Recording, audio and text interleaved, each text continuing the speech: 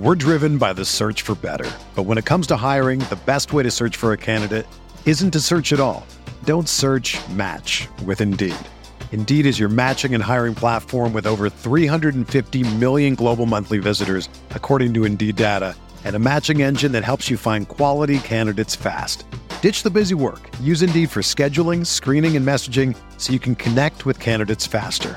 Leveraging over 140 million qualifications and preferences every day, Indeed's matching engine is constantly learning from your preferences, so the more you use Indeed, the better it gets. Join more than 3.5 million businesses worldwide that use Indeed to hire great talent fast. And listeners of this show will get a $75 sponsored job credit to get your jobs more visibility at Indeed.com/Blue Wire. Just go to Indeed.com/Blue Wire right now and support our show by saying that you heard about Indeed on this podcast. That's Indeed.com/Blue Wire. Terms and conditions apply. Need to hire? You need Indeed. This podcast episode is brought to you by Coors Light. These days, everything is go, go, go. It's nonstop hustle all the time.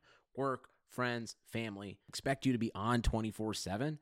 Well, sometimes you just need to reach for a Coors Light because it's made to chill. Coors Light is cold lagered, cold filtered, and cold packaged. It's as crisp and refreshing as the Colorado Rockies. It is literally made to chill. Coors Light is the one I choose when I need to unwind. So when you want to hit reset, reach for the beer that's made to chill. Get Coors Light in the new look delivered straight to your door with Drizzly or Instacart. Celebrate responsibly. Coors Brewing Company, Golden, Colorado.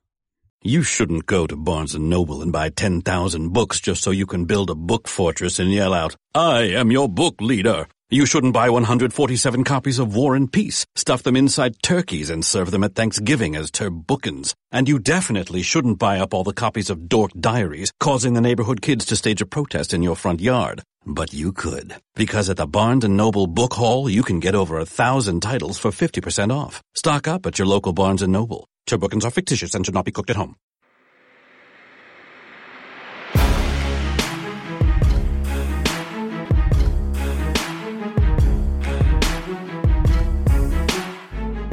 Hello everyone, welcome back to RotoViz Overtime on RotoViz Radio, brought to you by the FFPC. My name's Colin Kelly. You can follow me on Twitter at Overtime Ireland, and I'm joined as always by my co-host, the co-owner of RotoViz Radio, Mr. Sean Siegel. We're going to be talking about the SFB on today's show, how our drafts are going. Mine's is still currently going, Sean's is wrapped up. We'll be talking a little bit about one team we think could be quite explosive this season in terms of offense. We'll be looking at some RB metrics that are up on the site to look through, along with much, much more. So there's lots of stuff on today's show that I'm really excited to talk about. So Sean, as I mentioned, your draft is wrapped up in the SFB. So mine's hopefully will be finished before the season kicks off through 18 rounds. We're going to talk about the teams, but how have you enjoyed the draft process? I always think this is one of the more fun drafts just because of the interaction involved. Definitely. It was a blast. And this particular draft for me was a lot of fun. I felt like it was one of those drafts that everything was just absolutely perfect. The guys I was hoping to fall continue to fall. I think the only thing I wish had gone slightly differently would be to have been able to land one of the San Francisco running backs. We talked a little bit on the show last week about starting with that running back in round one and then hammering at wide receiver like we've talked about in some other formats. It's a technique that works really well for this. And so I was surprised to see so many running backs go. But more than that, I was surprised to see so many quarterbacks and tight ends go, because their advantage is definitely mitigated this year. It's not that you can't play them. Certainly you do want to have that quarterback in the Superflex if at all possible. However, this is a very good format for wide receivers. And so it was a lot of fun to have Juju in the second, Hilton in the third, Diggs in the fourth, Cooks in the fifth, Tyler Boyd in the sixth, Mike Williams in the seventh, Fuller in the eighth. And then I was able to come back and even get Harry as the wide receiver 48 in round 12. So it was a lot of fun to have those wide receivers go. And then the running backs I was targeting fell to me in the late rounds. So this draft, I think, was perfect. How did yours go? Yeah, I thought mine was, well, it's still going, but it's a hell of a lot of fun. And, just looking at your team, Sean, when I have it up in front of me, I think that, that run from round one through round 8 is just like, a thing of beauty in terms of how it went. Now, it's interesting. What I found was, looking at the draft ADP and how players were going, and I know Josh ADHD, Josh Hornsby, had a great app that people were using in terms of how the ADP was going, but it was just fascinating to see how much it varied from league to league. Like in my league, I'm just after picking up Tyler Eifert in round 18, pick number 3 of that round, tight end 27, and then I can see in your draft then he's gone in the 13th round at pick 9, so there's a 5 round difference between some ADPs, and that's what I found very fascinating, trying to make those judgments, because Tyler Boyd was somebody I wanted to get on my team, and I took him a round ahead of where you took him then in your draft. I took him pick 10 off round 5, so it was like that kind of balancing act of who do you take, where do you take them, how are the runs going, is there a quarterback run, a tight end run? It was a lot of fun to strategize, but overall I'm pretty happy with how the team's gone. I've ended up with a couple of quarterback to wide receiver stacks, which I try and do in kind of best ball formats, which this kind of will be as the season goes on. Although you're setting your lineups, you're looking for the highest score at the end of the year. So like I have Kirk Cousins and Stephon Diggs. I have looking at it, Andy Dalton with Tyler Boyd and Tyler Eifert. I have Nick Foles, and I was interested in the Jaguars wide receivers, how much they started to fall, because I'm very high on D.D. Westbrook this season, but Marquise Lee, while he has been in the lineup and healthy, has tended to be that number 1 wide receiver on that team. So I picked both of those guys. I picked Marquise Lee a couple of rounds after D.D. Westbrook, quite a few rounds, in fact, after it. So both of those tagged up as well with Nick Foles, who was one of the later quarterbacks off. So you have 2 quarterbacks, I have 3 quarterbacks. And the one part now I really do like in your lineup, and I was expecting it, is the wide receivers. My wide receivers, after, I have Michael Thomas, I have Tyler Boyd, Stephon Diggs, and then I have Calvin Ridley, Marquise Lee, D.D. Westbrook, and Andy Isabella is the latest one that I've taken. So there's quite a bit of, I'm hoping to hit on one of Lee or Westbrook out of those 2 as the likely situation. The interesting part I thought was how running backs developed in the draft, and like I've ended up with pretty much the elite running backs team from 2014. I have Adrian Peterson in there, I have LaShawn McCoy, Lamar Miller in there, so I have the old guys who continued to fall, and in this format where there's points for first downs and points for carries, I thought that those guys, LaShawn McCoy, I'm not even sure, he mightn't even be on the Bills come the start of the season, but I think there'll still be an opportunity for him. The other one, obviously, there's Kerryon Johnson. So I think it's going to be fun to see how it goes along as we get closer to the season, how those depth charts change, because we are obviously drafting quite a bit earlier, but a real fun time. And once again, as always, thanks to Scott Fish for putting it on. Sean, is there any of those picks that you made that maybe if you could have a redo, you would bounce back over and maybe change who you took at that point? Not really in this one. Everything fell perfectly. The running backs I was hoping to get late, I was able to do that. Ronald Jones in round 10, but then some guys who fell below where I saw them in a lot of other drafts, in Deontay Foreman in round 14, Justice Hill in round 15, and then the guy I'm trying to get everywhere, Darwin Thompson in round 17, a back who probably won't score any points all year, but if things fall in a certain way, could put up just an avalanche of scoring. And so excited to get those guys late. The tight ends, like I mentioned, were going off the board fast and furious. We had 44 drafted total in our league.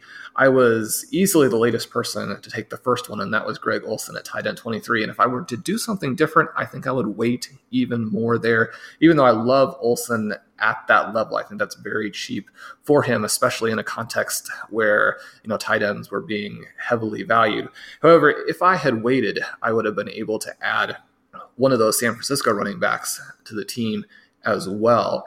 And I just really like the guys I got late. Gerald Everett in round 16, he's a player I expect to break out this year. And so, again, in this environment where tight ends were so valued, I think that there were some opportunities to maybe play it the other way.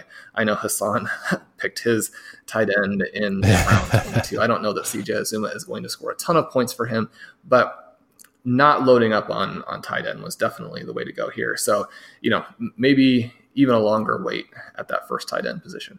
Yeah, and it's interesting because I took a tight end in the first round, so that shows the difference in the strategy. I just thought this was a fun one to experiment with and to see how it goes, so it's going to be fun. I was going to mention Hassan and how late, I think he's the latest to draft any tight ends in the competition so far, but overall I'm very impressed, Sean, with how that lineup's come true. I think it's going to be very interesting. One of the players like I had this quandary a couple of times so far. You know, I mentioned it to Kerryon Johnson. I've thought in that last pick in the 18th round that I took, I was thinking about maybe taking CJ Anderson to, you know, give you that insurance. But what I'm looking at, you know, at this stage is trying to have players that are going to give you that upside in terms of what they can do. And it was the same situation with Deontay Foreman. When I had taken Lamar Miller, I had thought about possibly taking him, but it would have been my third running back. So it would have been kind of running backs, you know, in not 2 rounds, but in like it was a 6-round spot, but it would have been taking the 2 of them and having them in there. And there's a possibility then you really end up with no real strength. Though I was kind of taking one shot, but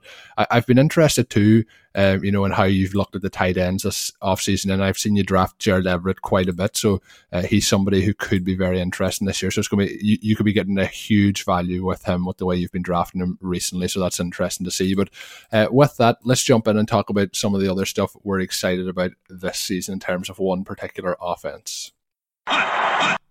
So before we get into that offense, I want to give you an opportunity to let you know about RotoViz Patreon. We've mentioned it on the last few shows. It is back. It's better than ever. It's involving the RotoViz Radio Slack. We have quite a few groups on there. We have Dynasty. We have Redraft. The Redraft obviously is going to kick off later in the off season. Lots of different parts and different questions that you can ask in there in the different groups. And it is building up day by day. More of our listeners jumping in there. More of our hosts and writers are in there as well. And those Patreon ships start from just $6 a month. That gives you exclusive access to the RotoViz Radio Slack, where you can get League One advice from many of our podcast and writing team. It also gives you first dibs to our listener leagues, and those spots are going to be starting to fill up in the next week or so. I know I was talking to Hassan before we started recording today. We're in the process of starting to get those set up as we move forward here. So make sure you get involved in that $9 tier as well. As we have mentioned, you get some sweet RotoViz merchandise at the end of the season. Become a RotoViz Radio Patreon today and join the exclusive community of listeners, access premium content, and get help with all your league burning questions. And of course, it helps support the podcast network. That is patreon.com/RotoViz Radio. As always, as well, at the start of the show, we'd like to let you know that you can get a 10% discount to a RotoViz NFL pass. It is available through the podcast homepage right now. That is rotoviz.com/podcast. Do not miss out on that. Get ready for the season. That is rotoviz.com/podcast. So, Sean, as we do jump ahead here, you've written on the website this past week about a coaching change that will unleash this absolutely loaded offense. Now, looking at our SFB teams, we have quite a few of these guys on our rosters so far, so I'm hoping this is a good omen. But you talked about how last year the Rams in 2017 hired Sean McVay, and how they had doubled their output over the last couple of seasons in terms of their offensive kind of production, led them to the Super Bowl, how productive they've been for fantasy over the last couple of seasons with guys like Todd Gurley, Robert Woods. There's just so much production down there, Brandon Cooks and so on. So who is the team this season, for the listeners who haven't yet read the piece, that you think could be about to have a big breakout? Well, my guy, Tyler Boyd, made the claim in the offseason here a few weeks ago that the Bengals have the best offense in the NFL. And anybody who I think has followed the Bengals that closely over the last 4, 5, 6 years are thinking to themselves, well, that sounds a little bit crazy. And the Bengals were middle of the pack in points last year. They were near the bottom in yards. But I think the first thing that jumps out to me is that when you look at them and you look at the playmaking options, they are one of what I believe is just 4 teams that have 2 stud wide receivers and a top tier running back. And those teams would be the Bengals, the Cleveland Browns, who obviously are incredibly trendy this year, the Minnesota Vikings, and the Los Angeles Rams.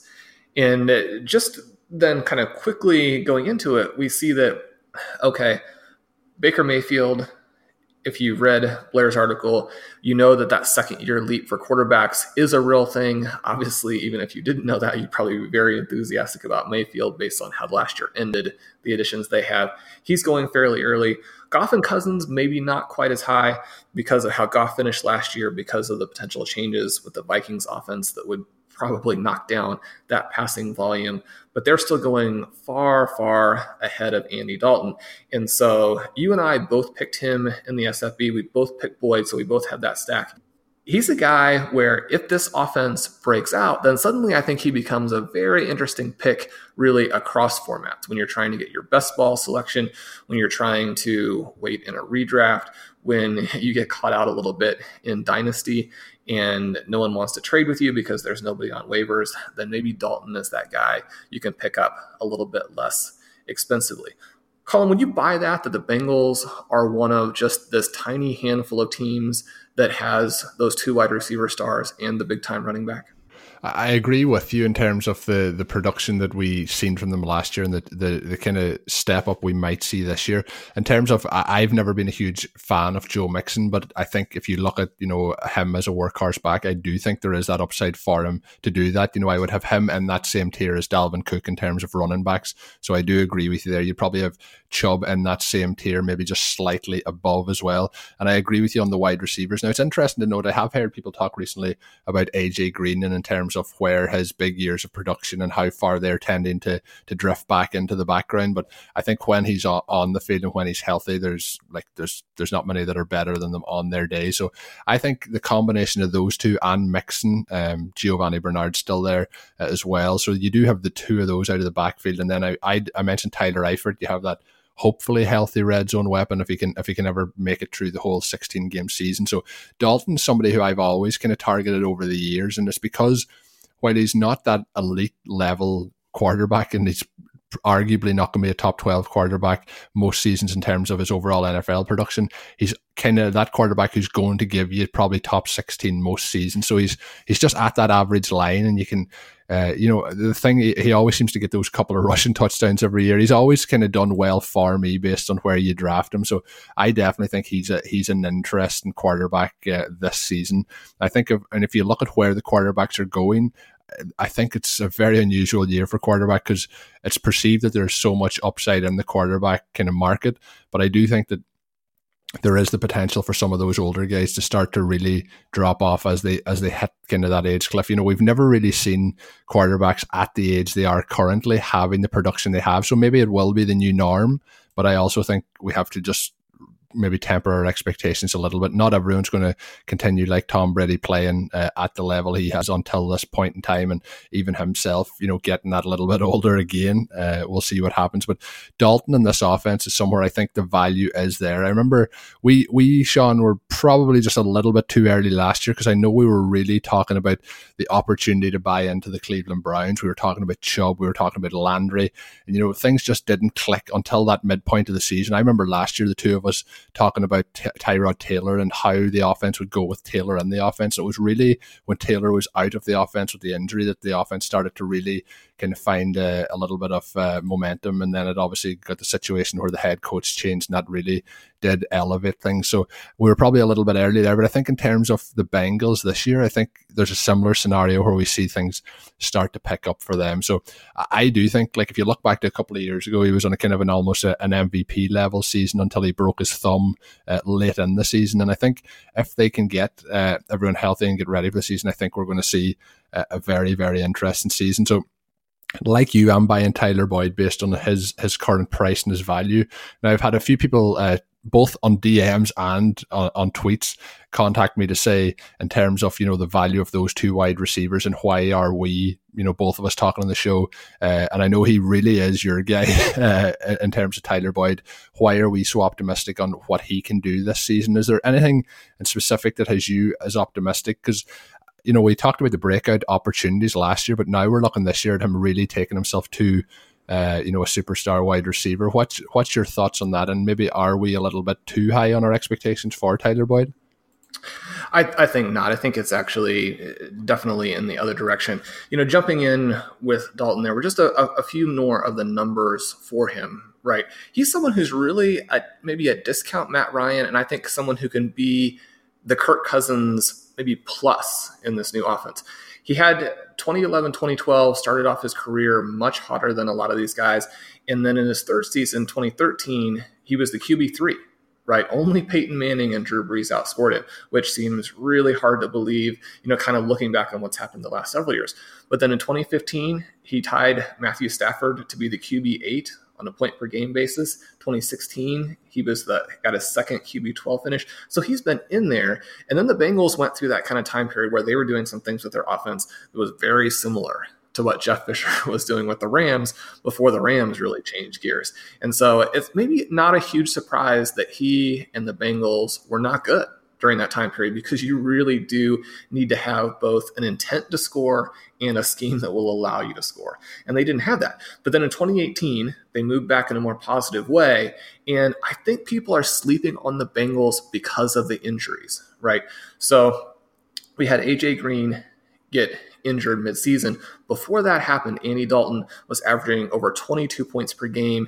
After the injury, before Dalton's injury himself, down at 14 points per game, right? Dalton was on a 4,200 yard, 34 touchdown pace when Green went down, which would have given him numbers that slid right in there between Brees and Cousins. So if they can stay healthy, that potential is there even before we factor in any kind of bounce from Zach Taylor. You mentioned Tyler Boyd, right? Tyler Boyd had the good season last year, but the Dalton injury really did kill it, where he was averaging over 16 and a half points a game before Dalton gets knocked out, down at 12 and a half when Dalton gets injured. Boyd was on a 92, 12, 23, and 9 pace before the Dalton injury, which even if you just look at the stats that he ended up with, you go into the RotoViz screener, you project him out for this next season, you get as high as wide receiver 12, right? So you think about wide receiver 12 versus where Boyd's actually going. Then you factor in a potentially healthy Andy Dalton, and then you factor in this big positive change they're going to make with their offensive scheme. And, there's a ceiling probably, right? It's not like he's going to outscore a Julio. It's not like he's going to outscore Devontae Adams, Michael Thomas, but he could be that Randall Cobb plus kind of guy. And think about how early Cobb would go, how many points Cobb would go right there at the peak for him. So I really think that the sky is still the limit for Tyler Boyd. Yeah, I'm really excited again. I think last year was kind of where we were hoping to go, and then we're looking for it to push even further this year. And, you actually, if you have him and Green, and I think something that really can open it up is if I mentioned Eifert obviously had a bad injury last year again, but if we can get him in there again, I think it could be a really exciting year. I think they're one of the teams that are kind of just sliding under the radar. People aren't talking about them, in terms of what they could potentially do in that division. And I think they could be really, really good this year. Is there any other players in that team?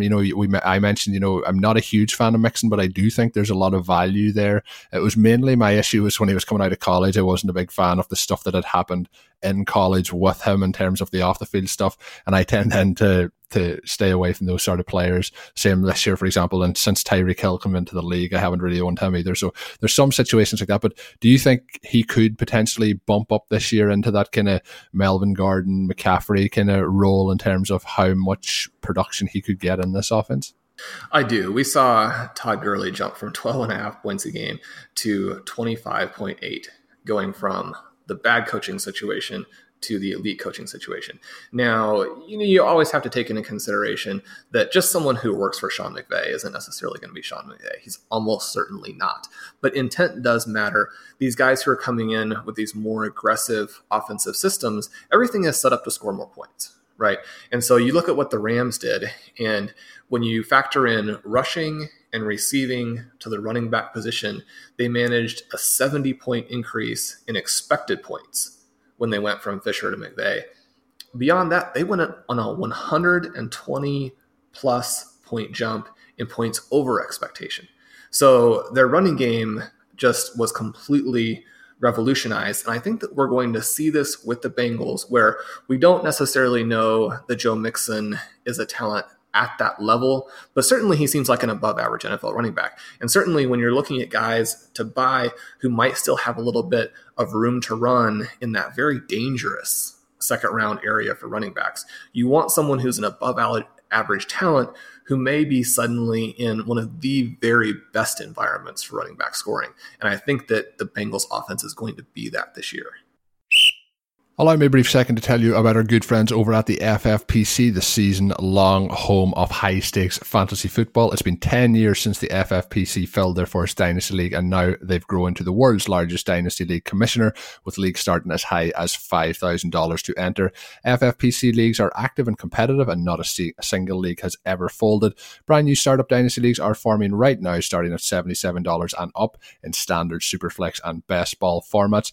And if you're ready for the greatest challenge, take on this year's FFPC main event. What exactly is the FFPC main event? It's the world's biggest event in season-long fantasy football, and this year it's coming to you with a $500,000 grand prize and over $3.1 million in total prizes. You can go to Las Vegas for the 3-day long weekend of live drafts and festivities at the Planet Hollywood Resort and Casino, or draft online from the comfort of your own home. Find out more about the FFPC main event, and the deadline is coming up in just a few days on the 22nd of July, so do not miss out. Go to myffpc.com and register now. That is myffpc.com, the home of season-long high-stakes fantasy football.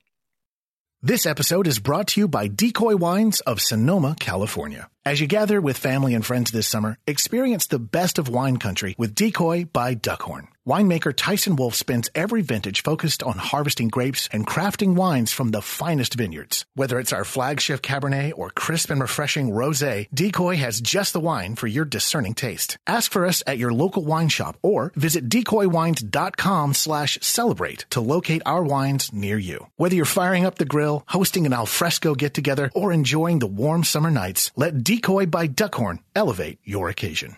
Love a good deal? Sail into the season at Banana Republic Factory's Mega Labor Day Sale. Entire store 50 to 70% off. Dresses from $19.99. Polos from $16.99. Find your nearest store or shop online only at Banana Republic Factory.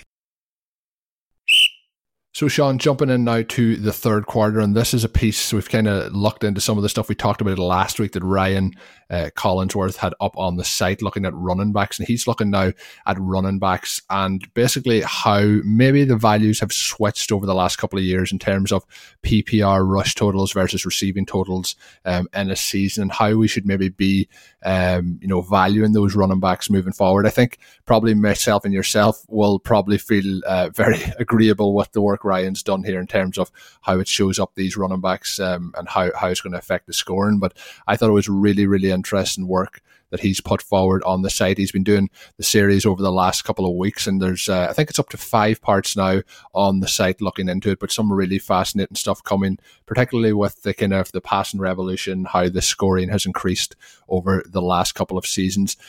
Was there anything, Sean, in particular that stood out to you straight off the bat looking at it in terms of some of the players maybe it was suggesting, or were they kind of the players that maybe that we have been discussing over the weeks in terms of how we target those running back ones and running back twos? Yeah, this is absolutely fantastic work by Ryan. It really allows you to see with the different visuals that he has the different trends that are going on. And the first thing he talks about is that over the last 17 years, running back one production, so you're talking about that full running back one tier, has decreased 9.7% despite the 7.4% rebound last season. And that's mostly due to a decrease in rushing volume, that the PPR rushing production has dropped 29% in this tier and shows really no signs of abating. However, that's very balanced by a 24.7% increase over the last couple of seasons in PPR receiving scoring. And so then the big takeaway is that for the first time, running back one production is approximately a 50-50 split between rushing and receiving points, right? And he points out that historically that split has been much closer to 2-1.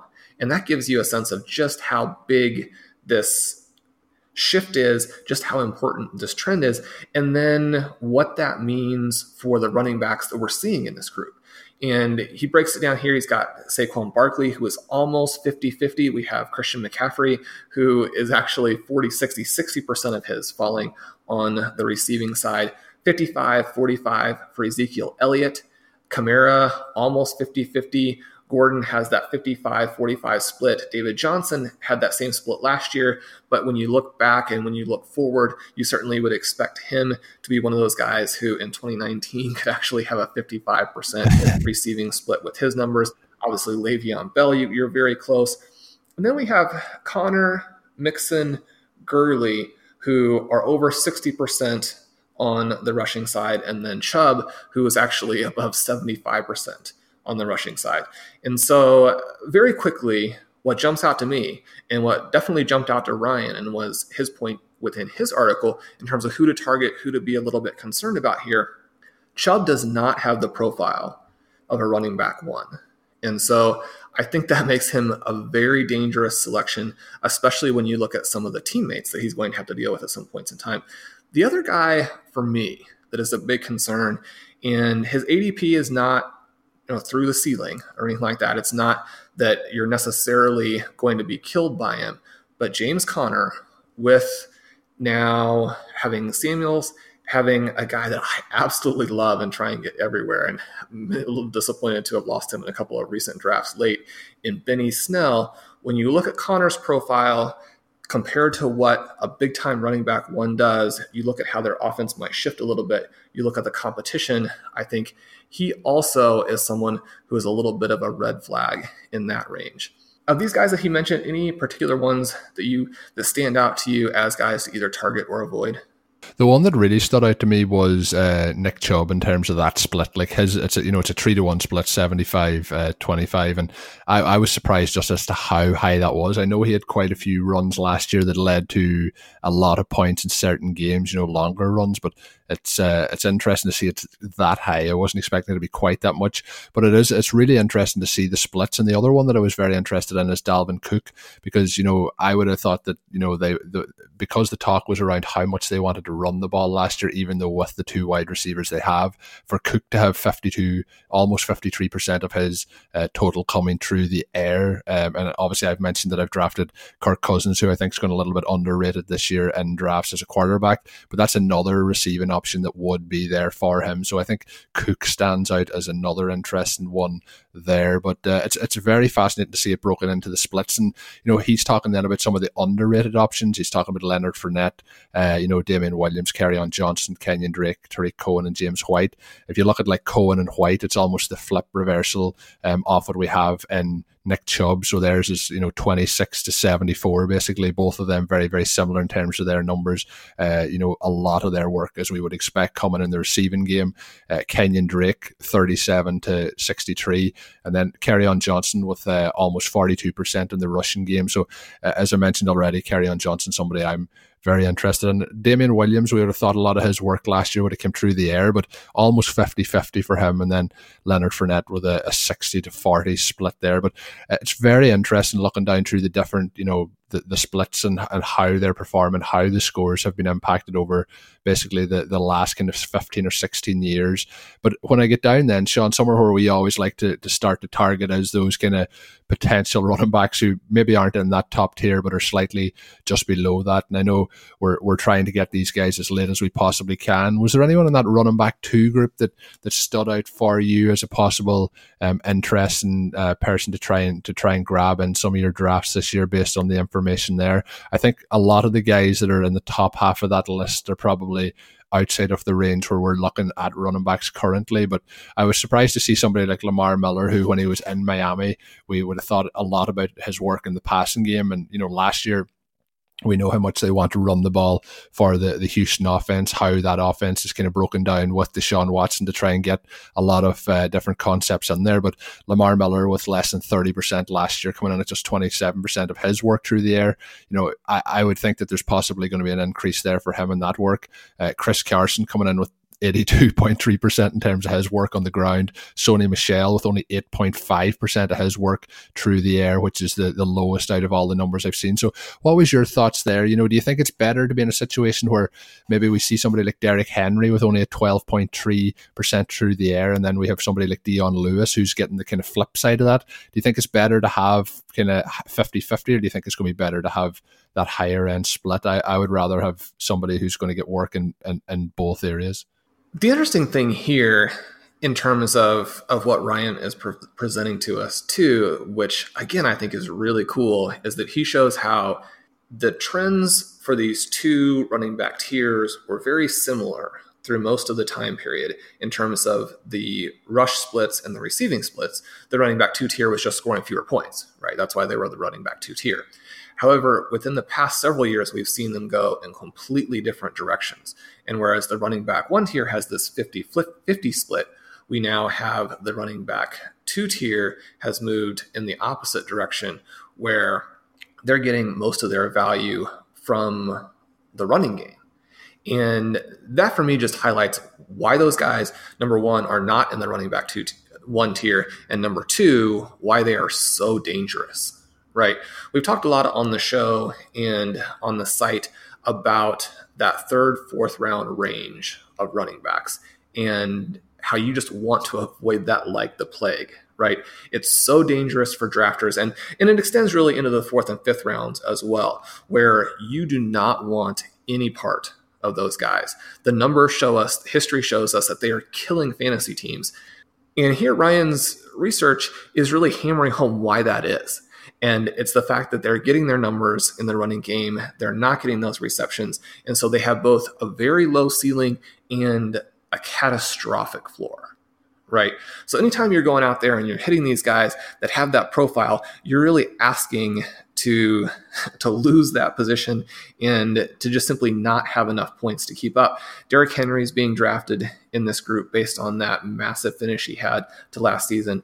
Ryan picks him out as one of the definite landmines to avoid. We have some fun guys like Philip Lindsay, who had a 70-30 split and now, faces a real threat from Royce Freeman. You've got guys like Michelle, like Ingram, like Carson, who, they're going to face a big threat from other backs on their team and don't have that profile that we want anyway. It's certainly one of the reasons why I've been avoiding Lamar Miller and loading up on D'Onta Foreman. It's not just that I think Foreman at this point in their careers is likely to be the better back. He's a guy who had a fantastic projection in some of our models coming out of college, but also simply that Lamar Miller isn't going to do anything for him, right? So you don't want to be on board with him anyway in that situation where you've got to still pick him in a range where you can get players at other positions who are going to have much more upside, are going to be much better for you in terms of roster construction. So when you're thinking about upside and roster construction together, all of these guys in this running back 2 tier here are people who should go on your do not draft list. And when we look at them, the 2 players that, I mentioned there's Sonny Michel, if you look at where he's getting drafted and you're playing in a PPR format, realistically, we're looking at having to get weekly touchdowns. You're looking to get a return on your investment. You're going to probably have to have, a kind of a 15 or 16 touchdown season to really start to get up close to it. Because if you're getting literally nothing through the PPR side of things, it's going to be really hard to get that value. And it's really, when you look down through it, it is kind of a tier. I do like Jones and I do like Mack as players, but it's going to be very, very hard to get full returns. I think Jones could potentially lead himself into a situation where he is the lead back in Green Bay, and obviously that's going to have a huge value. But, this current ADP, I think it's just a little bit too high as well. But when we look down through it, I think it's just a great piece of work by Ryan. I would highly recommend all the listeners to go and check it out. There is, I think, am I right, Sean? There's 5 pieces up currently on the site. Yeah, he's going crazy with this. And it's one of these where it's not the series that is stringing things out and is cutting into pieces just to make it more articles, right? We had to cut this article down just to be able to do it in a segment on the show because there is so much information in it. Right. So when you go in and check this stuff out from Ryan, you're going to absolutely love it. Just one quick note before we go into the 4th quarter here. The Jones enthusiasm, I think, could be rewarded in that you look at his splits, that 70-30 split, but you look at Jones, he's someone who really is still emerging as a player. He's had some of those injuries, battled through them. He's the guy we absolutely loved coming out of college, and he has more of that athletic profile that would lead to an increase in receiving. He's that middle size. He's got elite agility. He's got that explosive athleticism that you can see in his leaping numbers from the combine. And the Packers have made it very clear that they expect to get him more involved in the receiving game. So if there's a breakout back in that group, I would expect it to be Jones based on his profile and what the Packers want to do with him. So, Sean, jumping into the fourth quarter now, looking here at another piece you've up on this site, knows about the RotoViz app. See a Christian McCaffrey, Aaron Jones, James Conner, Chimera, and a trendy sleeper. And we're looking at the sleeper. And the sleeper, I think, may have awoken over the last kind of maybe 7 days, if you look at how the ADP has really started to spike. And that is Justin Jackson, off the LA Chargers, almost still said San Diego Chargers. But the big news obviously had been with this as well, that there's the talk that Melvin Gordon may look to sit out camp for a little while, and how things shake out there with him and the Chargers if he holds out for a new contract. What did you find out, and had you this, I'm guessing you had this already hit on before the news came out of Gordon? Yeah, so Justin Jackson was going to be one of the guys in my top 10 sleeper list. And now he's not, because he's awake. Right, no longer down in that deep group. It was kind of crazy because the Gordon news broke, and then just across all of the SFB leagues that I was following, boom, Jackson goes off the board, which is interesting. It's kind of cool. It shows that people definitely are aware that he was there and on that roster. And you sort of wonder what the thesis is for all of the different people taking him, because you could see this going a number of different directions.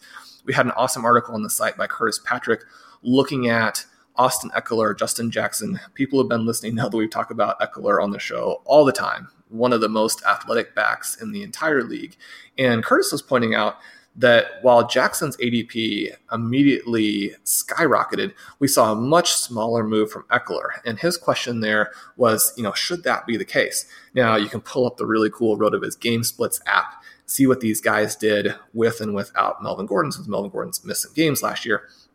You can see that Jackson's PPR number has jumped from 5 to 10. 10 is immediately getting you into that range where the person is pretty playable in terms of a flex position, in terms of a running back too, all of those kinds of things there where you get late in that season and you'll take any running back that can get you double figures that you can possibly get your hands on.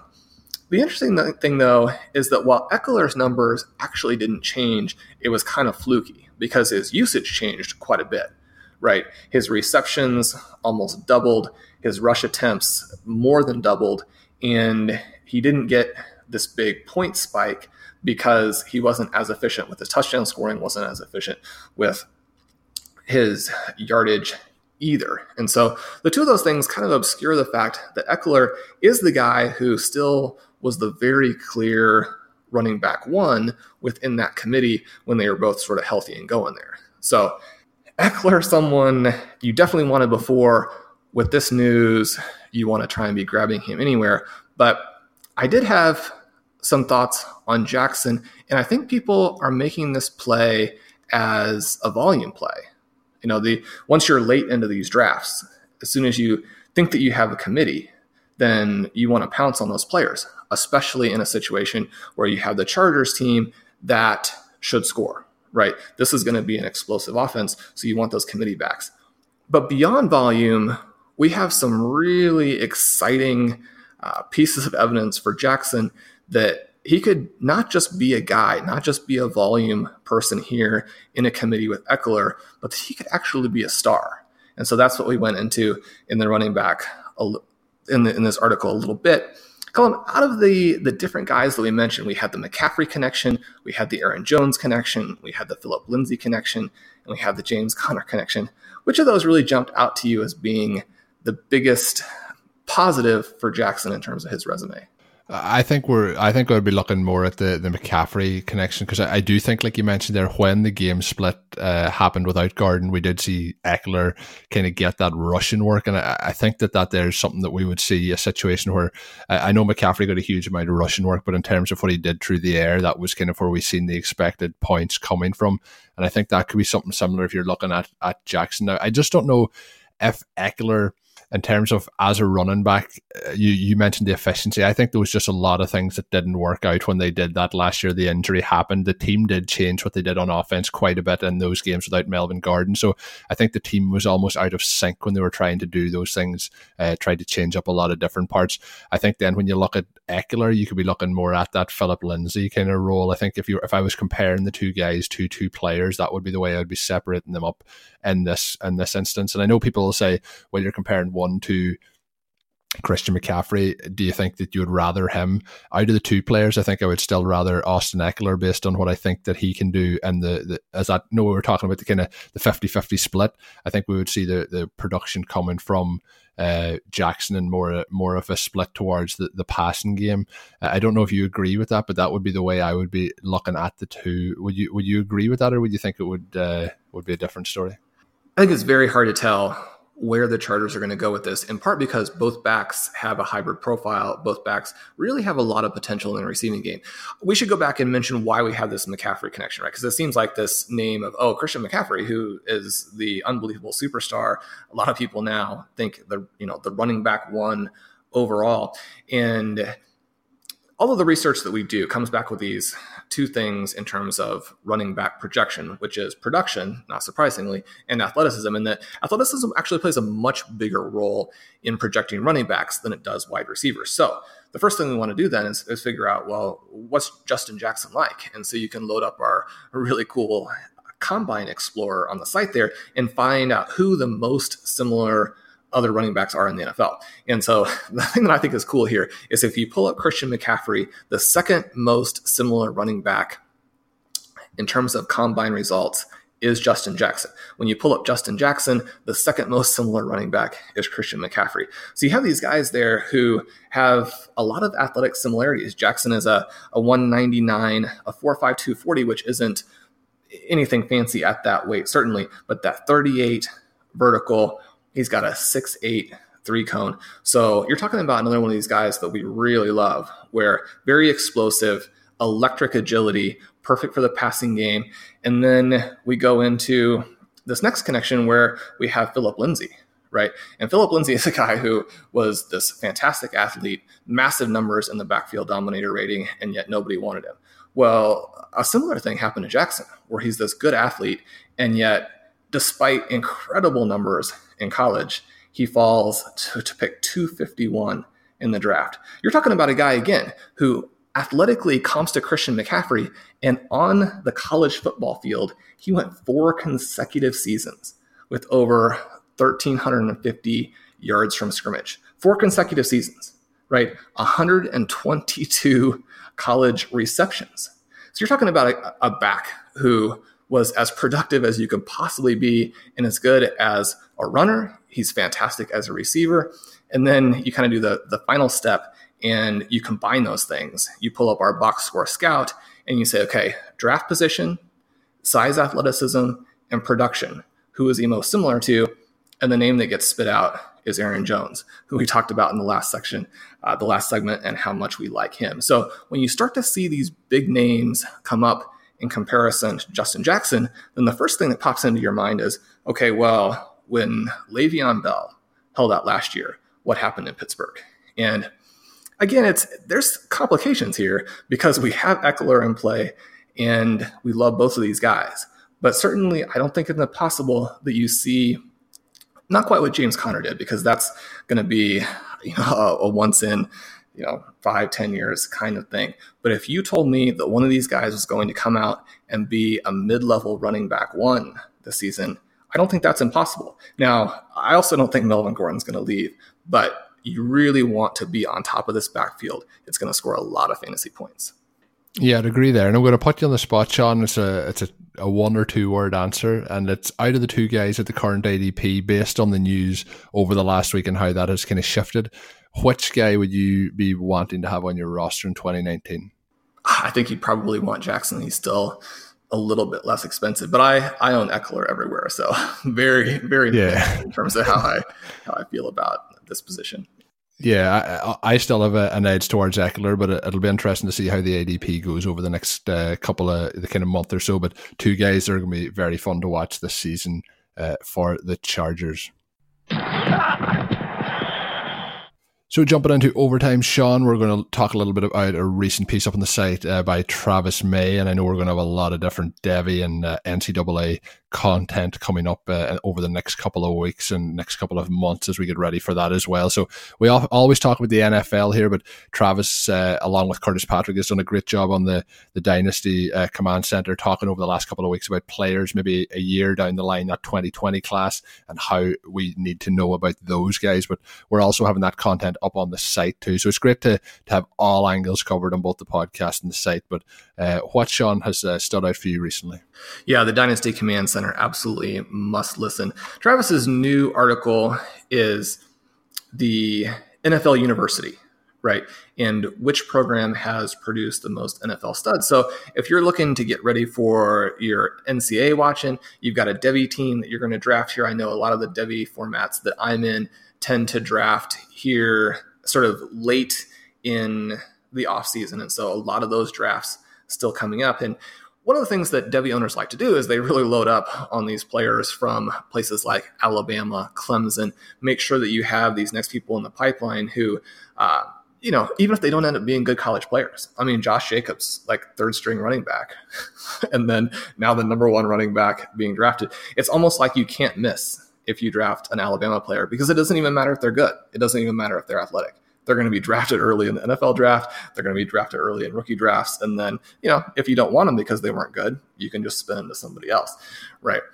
Now, I was going to ask you, which university do you think has produced the most fantasy football points since 2000? I'm terrible when it comes to anything outside of the NFL, but I'm going to guess it's not Alabama, even though they would probably have the highest level of drafted prospects coming through the ranks. It is not. And I'm going to let people go to the site to see that, but it's not Alabama. It's not Clemson. It's not one of these names that you would think. And so I think that's a really interesting question that he's answered here. Obviously, he goes into it in a lot more detail and gives you a sense of where these players are coming from most recently. I also want to mention Travis's recent article on the Adjusted Production Index, where he took some of our metrics where we're looking at market share production from wide receivers and then also per play production, right? So you go in there and see how many yards did the player gain per team passing attempt, how many touchdowns did they score for team passing attempt, and really put those together, created a metric that lets you see that balance of market share dominance and per play explosion. Rank the receivers, the college guys there. The receiver position is incredibly exploitable in your rookie draft, which means that, again, in your dynasty as it goes through those first couple of years, that's how you win your dynasty league, is by exploiting those holes in wide receiver ADP. And we talk a lot about how do you want to approach your redraft format? You want to hit the guys when they're second year wide receivers getting ready to explode. If you go and you look at our site rankings, we're higher on a lot of these second year wide receivers than anybody else, but there are also a handful of guys that we're not as high on because they are being overdrafted based on their college performance, which still matters. College performance is still a very important element of projecting guys into their second season. So if you want to really exploit this area that is critically important for both dynasty and for that redraft league that you're in, make sure you go in and you check that out.